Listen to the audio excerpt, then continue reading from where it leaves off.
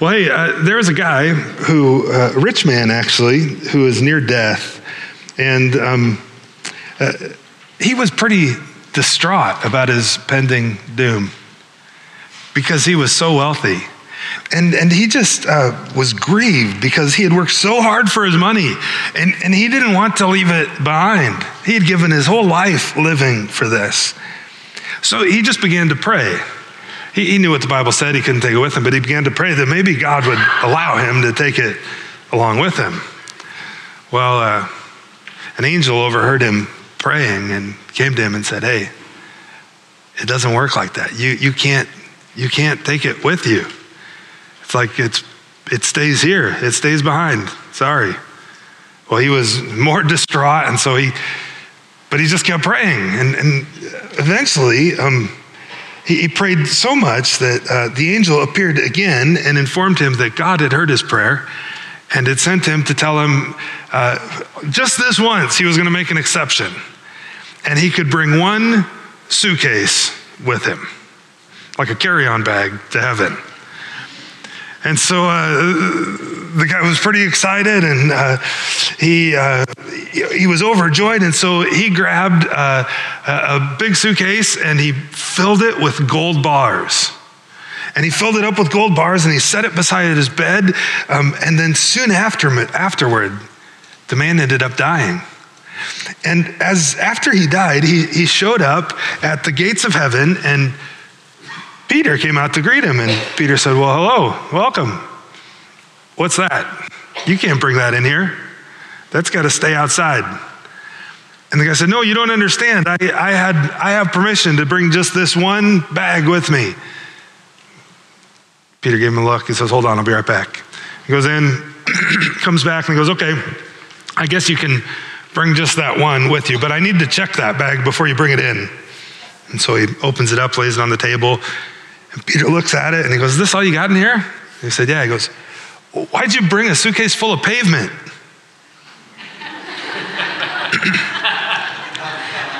Because heaven, the streets are paved with what? Gold.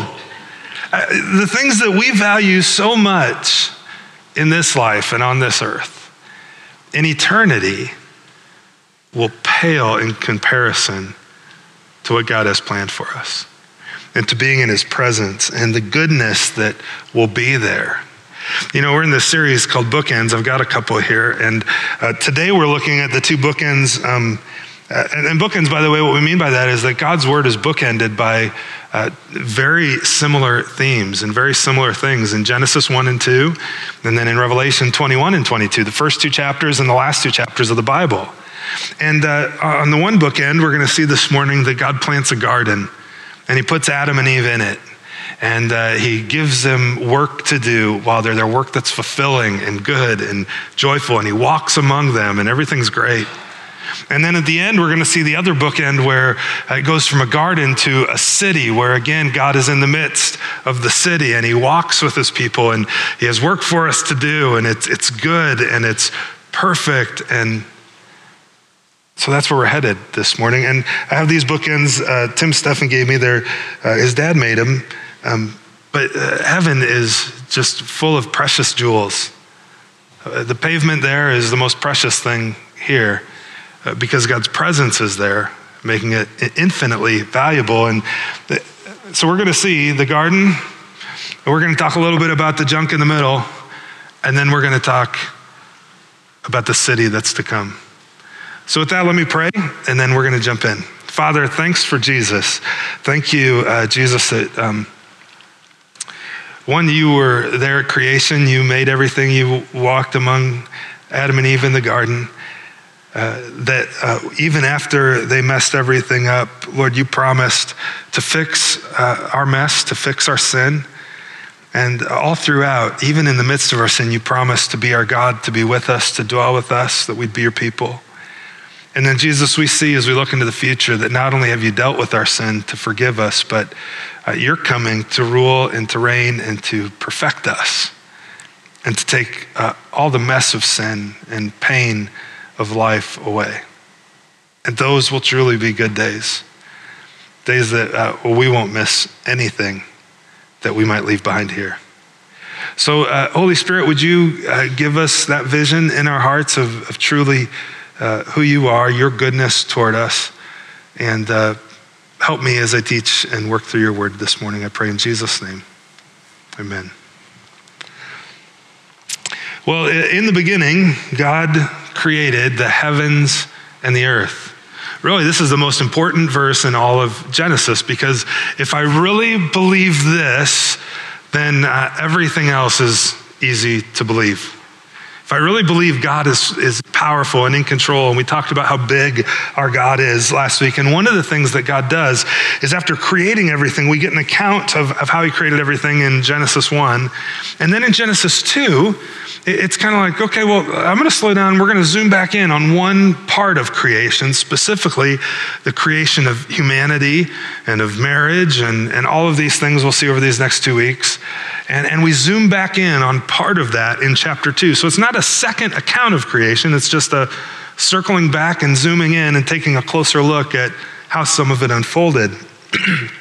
And one of the things we see this morning in that turnaround is that God plants a garden. He plants a garden.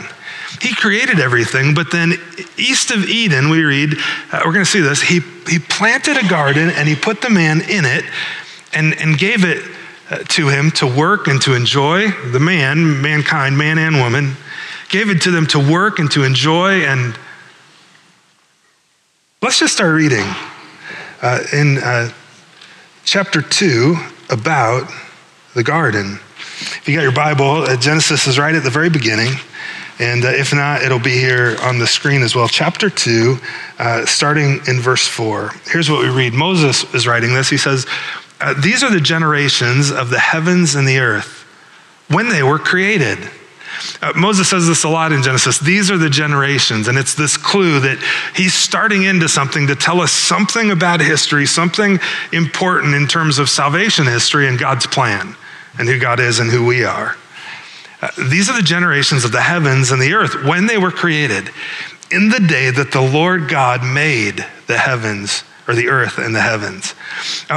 One thing here too to note, this is the first time this term, the Lord God, shows up. That might not mean much to you, but if you were a reader in this day and you saw this in Hebrew, you would see that in chapter 1, every time we read God, it just uses God's name Elohim, which is a Hebrew word. But here, starting in chapter 2, we see Yahweh Elohim, the Lord God. So chances are in your Bible, Lord is all capitalized, indicating that's God's personal name. And what that implies is that the covenant-making, personal God, Yahweh, that God created everything. The one who loves you, who knows you, who cares intimately about every detail of your life. He's the one right here now in the garden. It's not just any God. It's the Lord God, our God. Well, he created everything when there was no bush of the field yet in the land, no small plant of the field had yet sprung up. For the Lord God had caused it to rain on the land. There was no man to work the ground. And a mist was going up from, or a spring going up from the land was watering the whole face of the ground. And all of this, as we're kind of circling back, looking at it again, the Lord God formed the man from the dust of the ground, and he breathed into his nostrils the breath of life. And the man became a living creature. And do you know what his name was? Adam, which is very similar to the word Adamah, which means dirt. Adam's name was dirt. He was the dirt man because he was formed out of the dust of the ground. He breathed into his nostrils the breath of life, and suddenly he came alive. And he had, in being created, this is the one thing too, everything else, how did God create it? He spoke it into existence. But humanity, how does God form us? With his hands, intimately, personally, carefully, creatively. And we're unique among all his creation in that we bear his image. The crown jewel of everything that he's made. And so you and I have value, dignity, and worth because of that truth. And nothing else in creation is anywhere close to that value before God, because we bear his image. Well, Then we read that the Lord God planted a garden. Not only did he fashion Adam with his hands carefully, intimately, but then look, he plants a garden for him in Eden, in the east. And there he put the man whom he had formed. Eden, by the way, means paradise. That's what Eden means. It means paradise. It means, it carries with it this idea of luxury and pleasure. And it denotes a region that's bigger than the garden itself. Because if you notice, the Lord God planted a garden where? In Eden. In Eden is where the garden was. And the earliest translation of the Bible into Greek uses a term for garden, the garden that he planted in Eden, uses a term that carries with it this idea of a royal garden or a royal park, like a national park. And when we look at some of the factors at play here, and the rivers and the land, and this was a big piece of land. But let's just keep reading and look more at the garden. The Lord God planted the garden in Eden in the east, and there he put the man whom he had formed. And out of the ground, the Lord God made to spring up every tree that's pleasant to the sight. You got a favorite tree? God made it spring to life in the garden. You got a favorite fruit, a nut that grows on a tree? Everything that was pleasant to the sight and good for food. And the tree of life was in the midst of the garden, and the tree of the knowledge of good and evil. Every good tree that's good to look at, good for shade, good for eating from, good to climb, every good tree. And then there were two trees that are named, the tree of life and the tree of the knowledge of good and evil. And we keep reading that from this garden there's a river, or from Eden, a river flowed out of Eden to water the garden. And there it divided and it became 4 rivers. And these rivers that are mentioned, some still exist today. A couple others were not real clear where they are or if they've dried up, but because of after the flood, the topography changed so much after Genesis 6 through 9. But these first 2, we don't really know much about. The name of the first is the Pishon.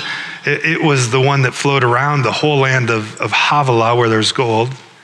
And the gold of that land is good. Bdellium and onyx stone are there. The name of the second river that Moses lists here and writes about is the Tigris, or excuse me, I skipped ahead, is the Gihon. It's the one that flowed around the whole land of Cush. Cush is like down into Ethiopia and that area into Africa. Big area of land. Then the name of the third river is the Tigris, which flows east of Assyria. That still exists. And the fourth river is the Euphrates, which still exists. And so we're not real clear. And by the way, it doesn't matter a whole lot other than it was in that region. But the Garden of Eden, we're not real clear exactly where it was. Its exact location is unknown. But based on some of the things we read, assuming that the topography is somewhat similar to the way it was before the flood, it was likely either in the Persian Gulf, down in Iraq, or up in High Plain area up in modern day Turkey. Do we know that for sure? No. It's the best guess, but it's likely in one of those regions. Well, after God plants this garden, notice what he does. He takes the man and he puts him in the garden. He puts him in to just chill out and do nothing for the rest of his life. Just to retire and kick back, right? Is that what it says? No, what's he do? He put him in the Garden of Eden to work it, to keep it.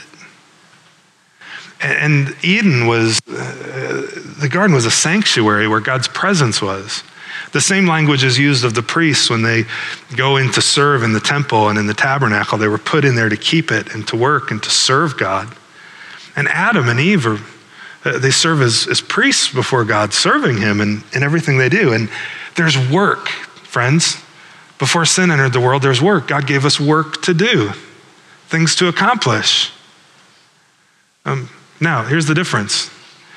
Work then that was untainted and unharmed by sin was always satisfying. You always feel good at the end of the day. Do you have those days?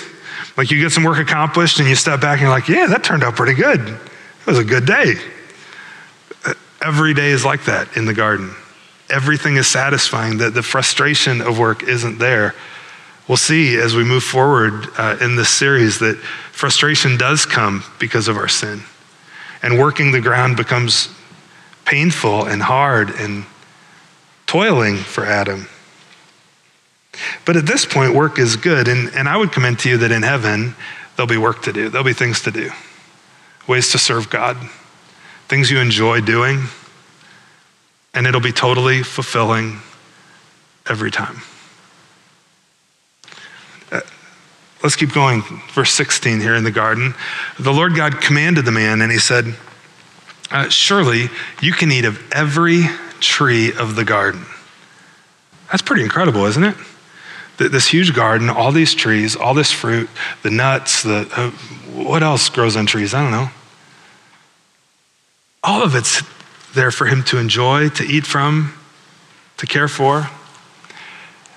But he says, of the tree of the knowledge of good and evil, you shall not eat. For in that day, in the day that you eat of it, you will surely die.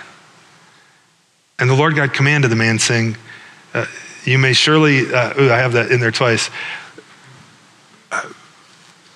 But the day you eat of that tree, you will surely die. Notice there's one negative command that God gives. His other commands, we're going to look at some of them here in a moment to Adam and Eve, were all positive commands. Go do this.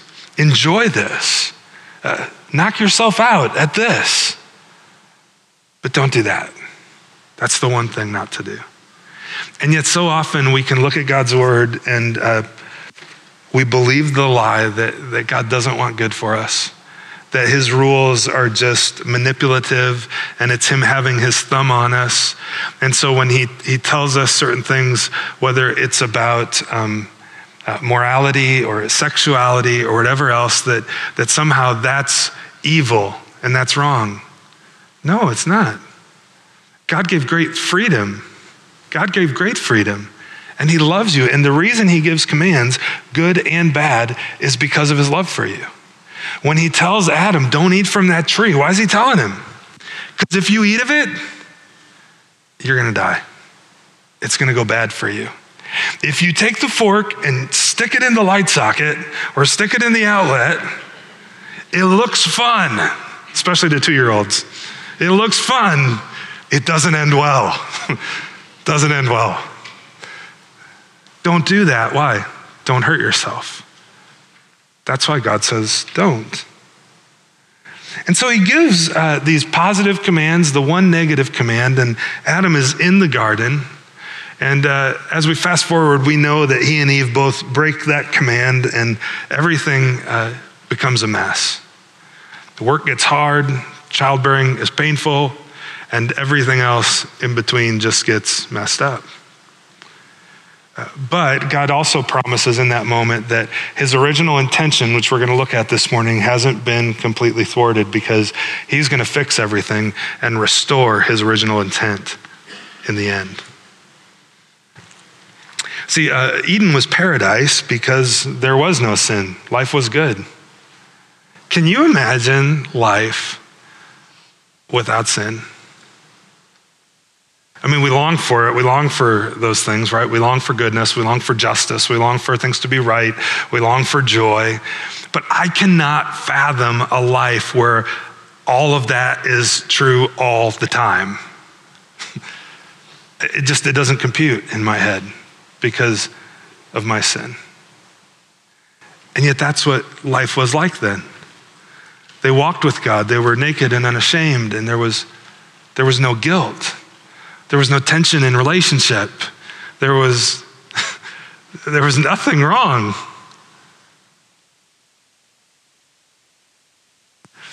And yet when the moment they ate of the fruit, we'll come to that in the weeks ahead, everything went sour. But the other reason it was paradise is not just because there was no sin, but because God's presence was there. God walked among them in the garden and he was with them. Can you imagine coming home at the end of the day and you go for a walk, and God walks alongside you, and he starts asking about your day. How was your day today? No, seriously, tell me. Like, I want to know all of it. And he's intimately interested in everything going on in your life. Listen, number one, he still is. And he longs for you to talk to him and tell him those things. That's what prayer is. It's just talking to God. But imagine that in terms of a perfect relationship where there's nothing hindering it. That was Eden. And that will be heaven.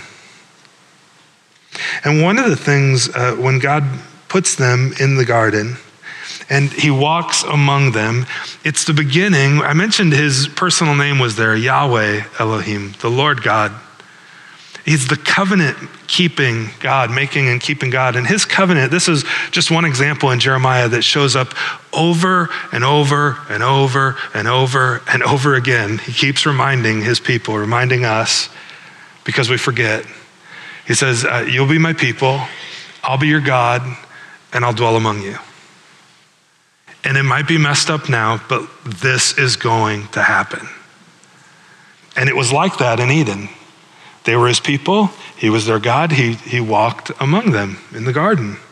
God came to dwell with humanity.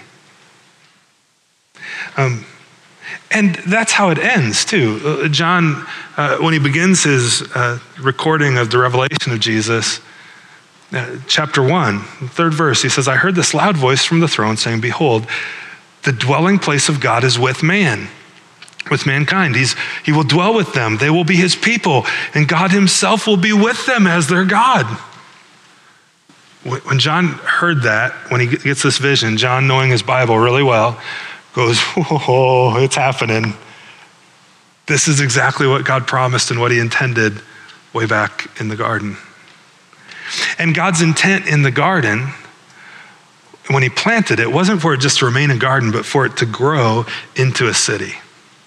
God planted a garden. He put Eve in the garden, and his intent was for it to grow and to develop into a city. Like, how do you know that, Josh? Are you sure? Well, let's look at what God told them to do. He created them in his image. Genesis chapter 1, we read these verses last week that let us make man in our own image after our likeness and let them have dominion over the fish of the sea. So God created man in his own image. In the image of God, he created them, male and female, he created them, verse 27. But notice what they're to do after they're made in his image. They're given an identity, then they're told to go live it out. Have dominion over the fish of the sea, over the birds of the heavens, over the livestock, over all the earth and over every creeping thing that creeps on the earth. Verse 28 really picks up this idea. God blessed them, and then God says to them, to Adam and Eve, he says, be fruitful, multiply, fill the earth.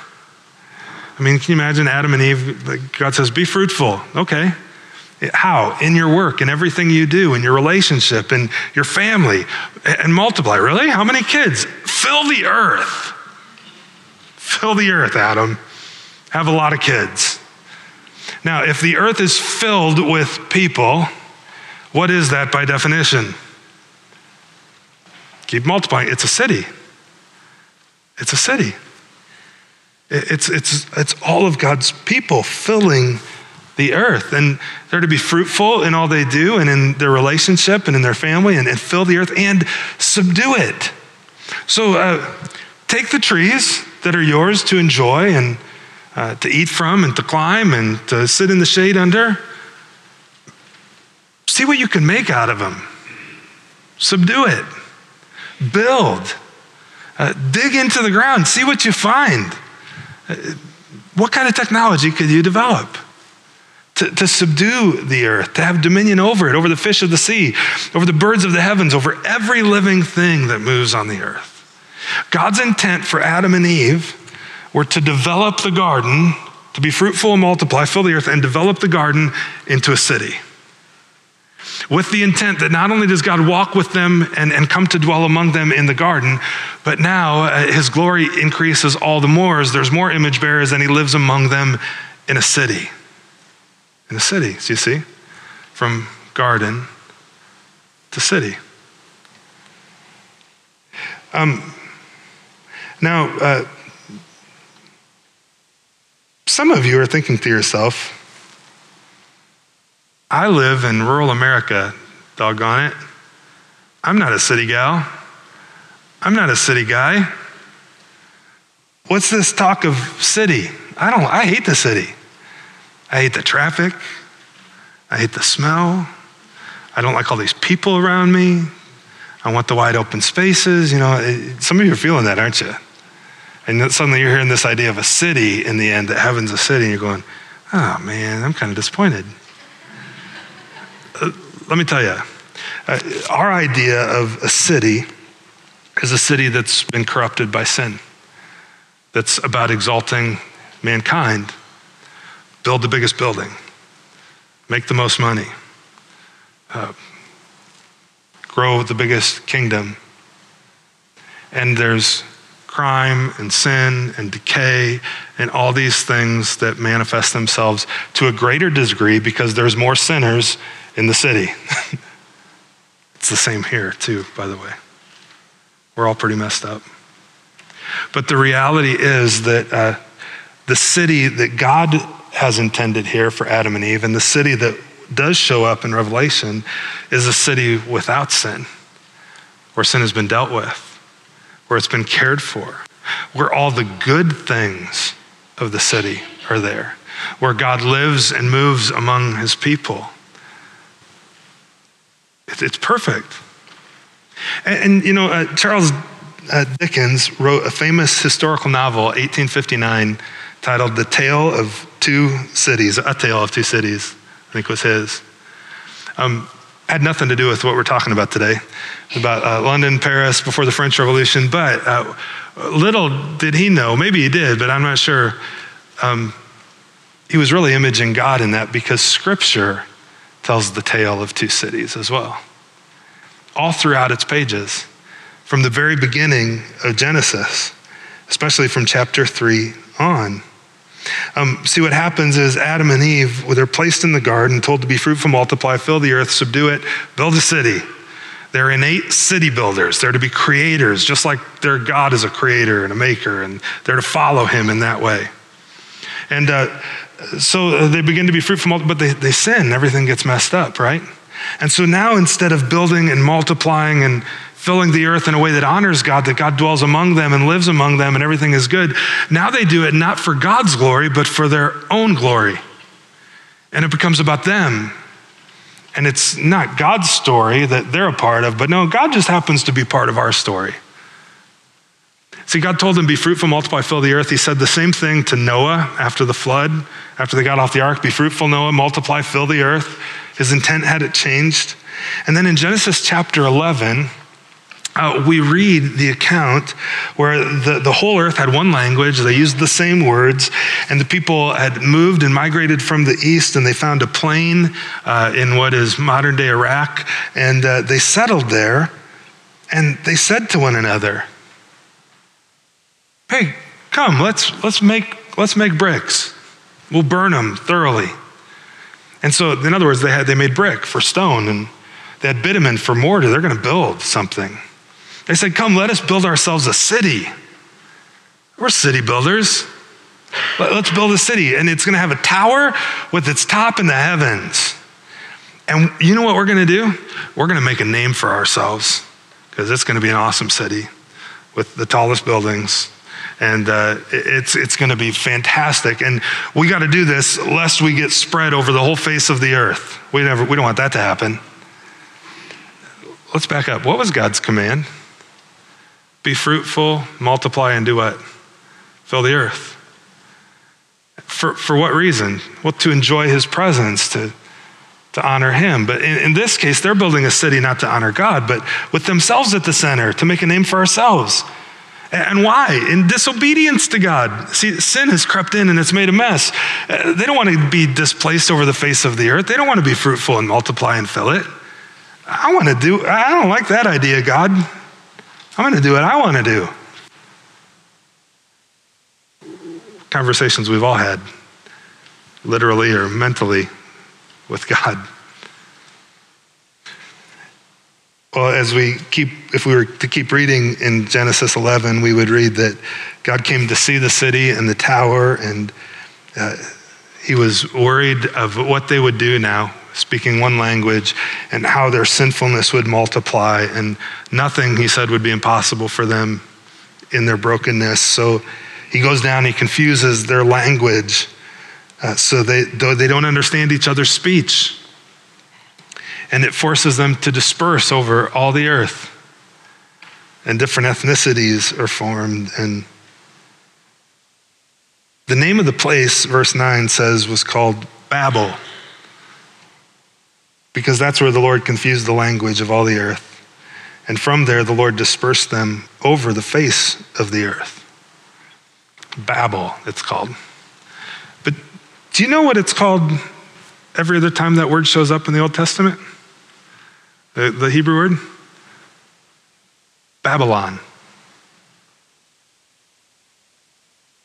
I'm not smart enough to know enough Hebrew to know why it's translated different here, but there's definitely a connection there.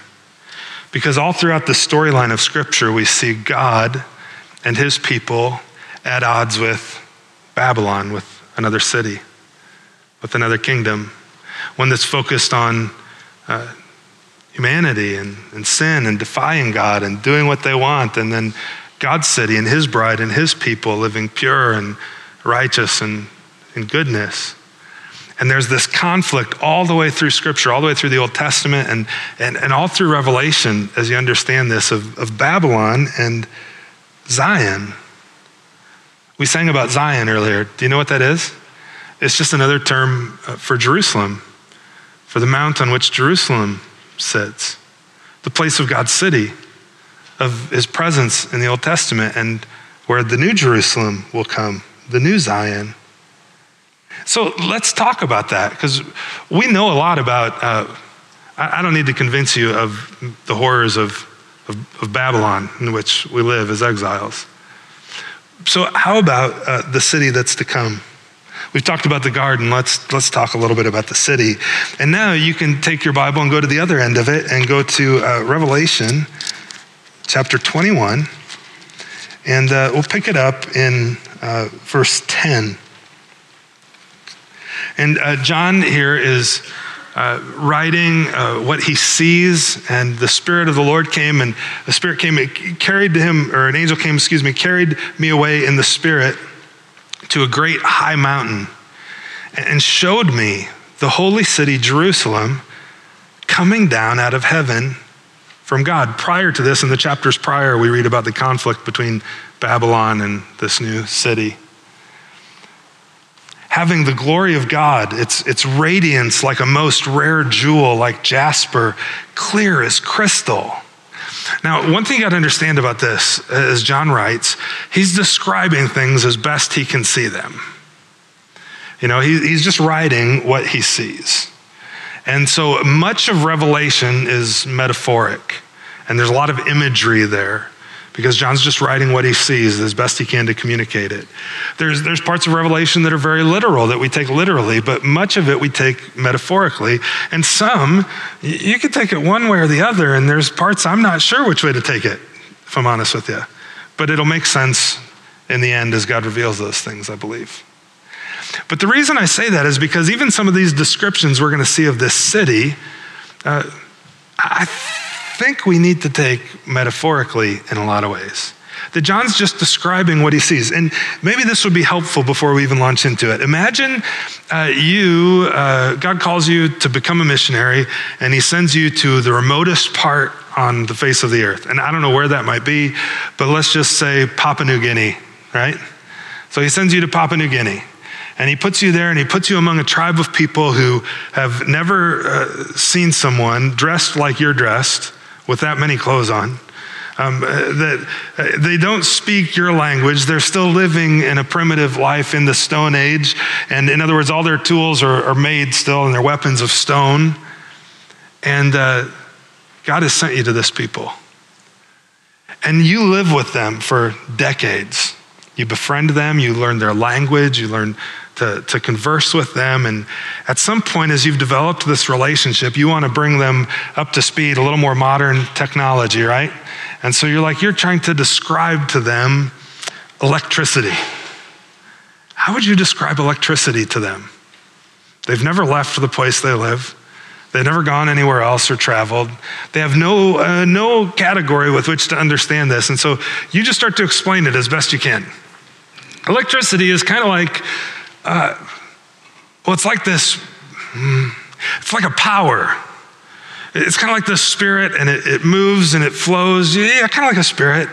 And it comes into your community and into your house on wires that you can, hang on poles or wires. It's like these vines that come in on trees, or maybe they're in the ground, and then you get it to your house and you hook it up to your panel, and then you cut a hole in the roof of your hut, and you bring it in and you hook it up to stuff, and life is cool. How do you explain that? John is seeing things that Paul says, no one has ever dreamt how amazing it'll be. No one has ever experienced it, these things that God has planned for those who love him. And much of Revelation is John describing as best he can to us in a category that we can't totally comprehend until we get there, what it's going to be like. So with that in mind, keep that in mind, and look for some of the metaphor then of maybe what is it John's trying to communicate.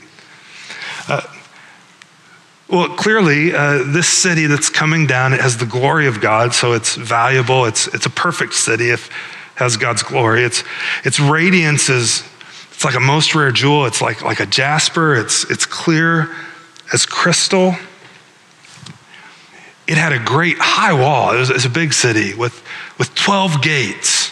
Remember, cities in this day and in the Old Testament especially would have been surrounded by walls for protection.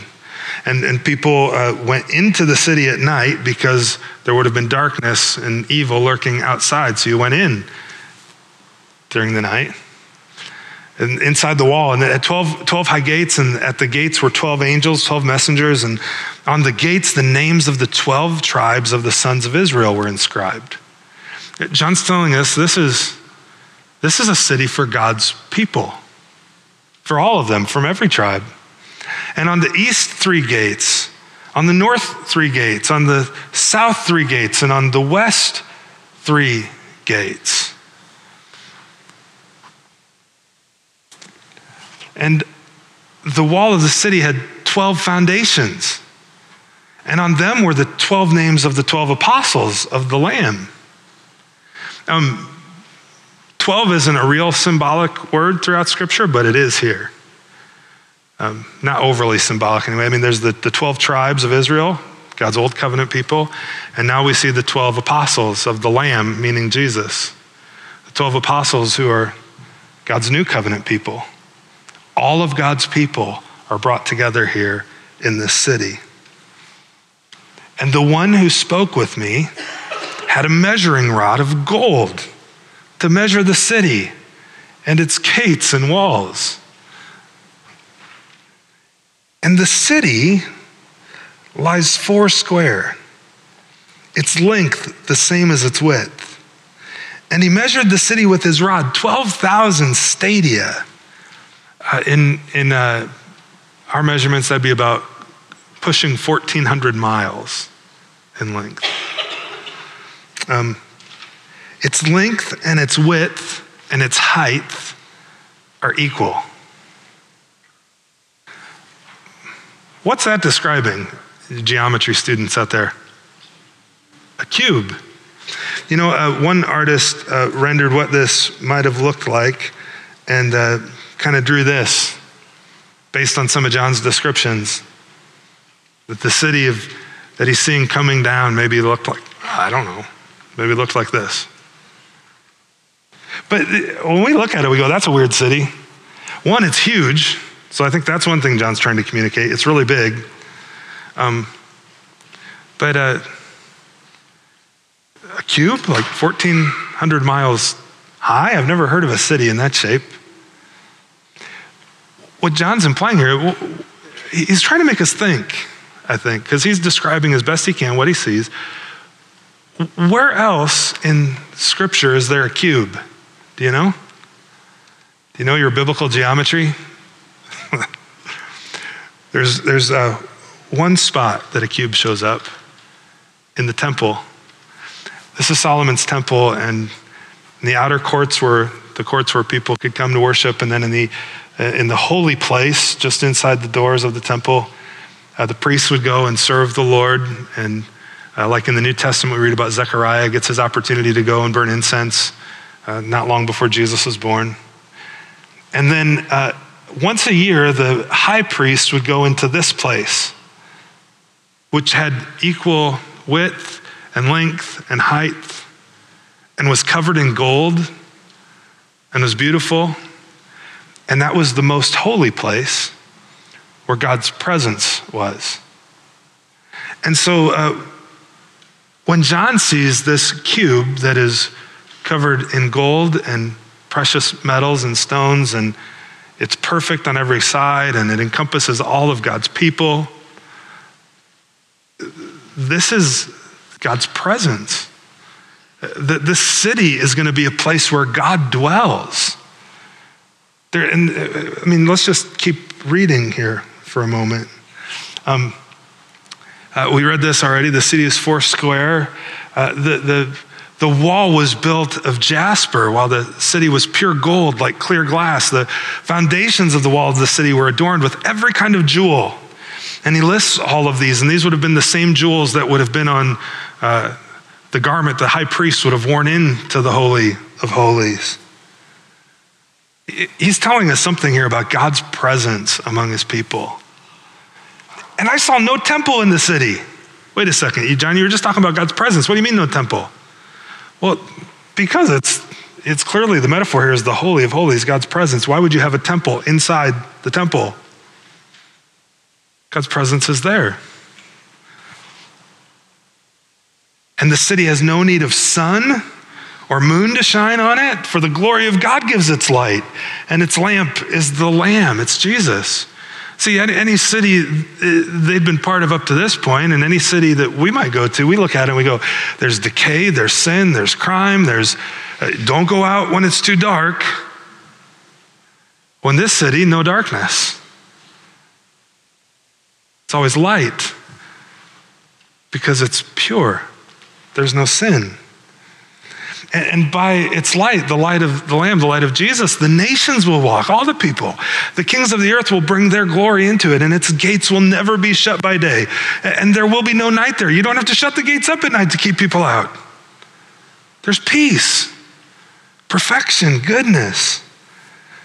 And nothing unclean will ever enter it, nor anyone who does what is detestable or false, but only those who are written in the Lamb's book of life. In other words, only those, not who've done it right and gotten it all together, but only those who've trusted Jesus, and your name is written in his account because all of his righteousness has been credited to you. And all of your junk has been credited and debited to him. And so God plants a garden to grow it into a city where he will live with us. Where he'll live with us. And in living with us, he loves us, friends, and he wants what's good for us. He does. That covenant language, or he'll be our God and we'll be his people and he'll live among us. You know, there was an account, Jeremiah was a prophet in the Old Testament who prophesied that to God's people, hey, you've disobeyed him and you're gonna be disciplined for your sin. He's gonna carry you into exile and it's gonna be rough. But he's not going to leave you there. And he begins writing, and this shows up throughout the Old Testament at different times. Now, therefore, thus says the Lord, the God of Israel, concerning this city of which you say, it's given into the hand of the king of Babylon by the sword, by famine, by pestilence. See, their city of Jerusalem was being conquered by the city of Babylon. He says, behold, and it was because of their sin, behold, I will gather them, these people have been taken away from all the countries to which I drove them in my anger and in my wrath and in great indignation. I will bring them back to this place, I will make them dwell in safety. He's looking ahead to this new city. And they will be my people. There it is. I will be their God. And I will give them one heart and one way, that they would fear me forever, for their own good and for the good of their children after them. That's why God does these things, because he loves us and it's for our good. I'll make with them an everlasting covenant, unbreakable, that I will not turn away from doing good to them. And I will put the fear of me into their hearts, that they may not turn from me. And I will rejoice in doing them good. Sometimes we think maybe God just begrudgingly gives in. I suppose I'll let you have a good day today. No, he rejoices in doing good for his people. And in that day, it'll be all good. I'll plant them in this land in faithfulness with all my heart and all my soul. For thus says the Lord, just as I have brought all this great disaster upon this people, so I'll bring upon them all the good that I promise them. Just as whatever struggle you're going through in life that's been brought upon you, God will also bring his goodness upon you in the end. He loves you and he wants what's good for you. He calls you to trust Christ. Well, as we wrap up, Jesus says something that you'll recognize. He says this, he says, don't lay up for yourself treasures on earth, where moth and rust destroy, where thieves break in and steal, but lay up for yourselves treasures in heaven. Speaking of this new city, where neither moth nor rust destroys, where thieves don't break in and do not steal. And then he says this, he says, for where your treasure is, there your heart will be also. Now there's other places in Scripture where Scripture tells us and Jesus tells us to guard our hearts. The Proverbs says, guard your heart, because from it flow the well springs of life. But Jesus isn't telling us here to guard our hearts. He's telling us to choose your treasure. Where's your treasure? Your greatest treasure. Which city is it in? Is it in the new city that's to come, where it's unperishable and unfading and good and perfect, or is it here in Babylon? Because wherever you placed your greatest treasure, your heart's going to follow. Whatever you choose as your treasure, your heart's going to follow, whether that's a relationship or your kids or, and by the way, that's fine to love your kids and care for them, but guess what? At some point, they're going to move out, and then where your heart has followed your treasure, your heart's going to be broken. Or maybe it's a career and trying to get to a certain level of financial security, but again, that can go away in an instant and your heart would be broken. No, put it in a place. Choose your treasure from a place where moths don't eat, where the thief doesn't break in and steal, where rust doesn't corrupt and destroy. Because wherever you choose your treasure, your heart, your life will follow. Where's your treasure? Let me pray.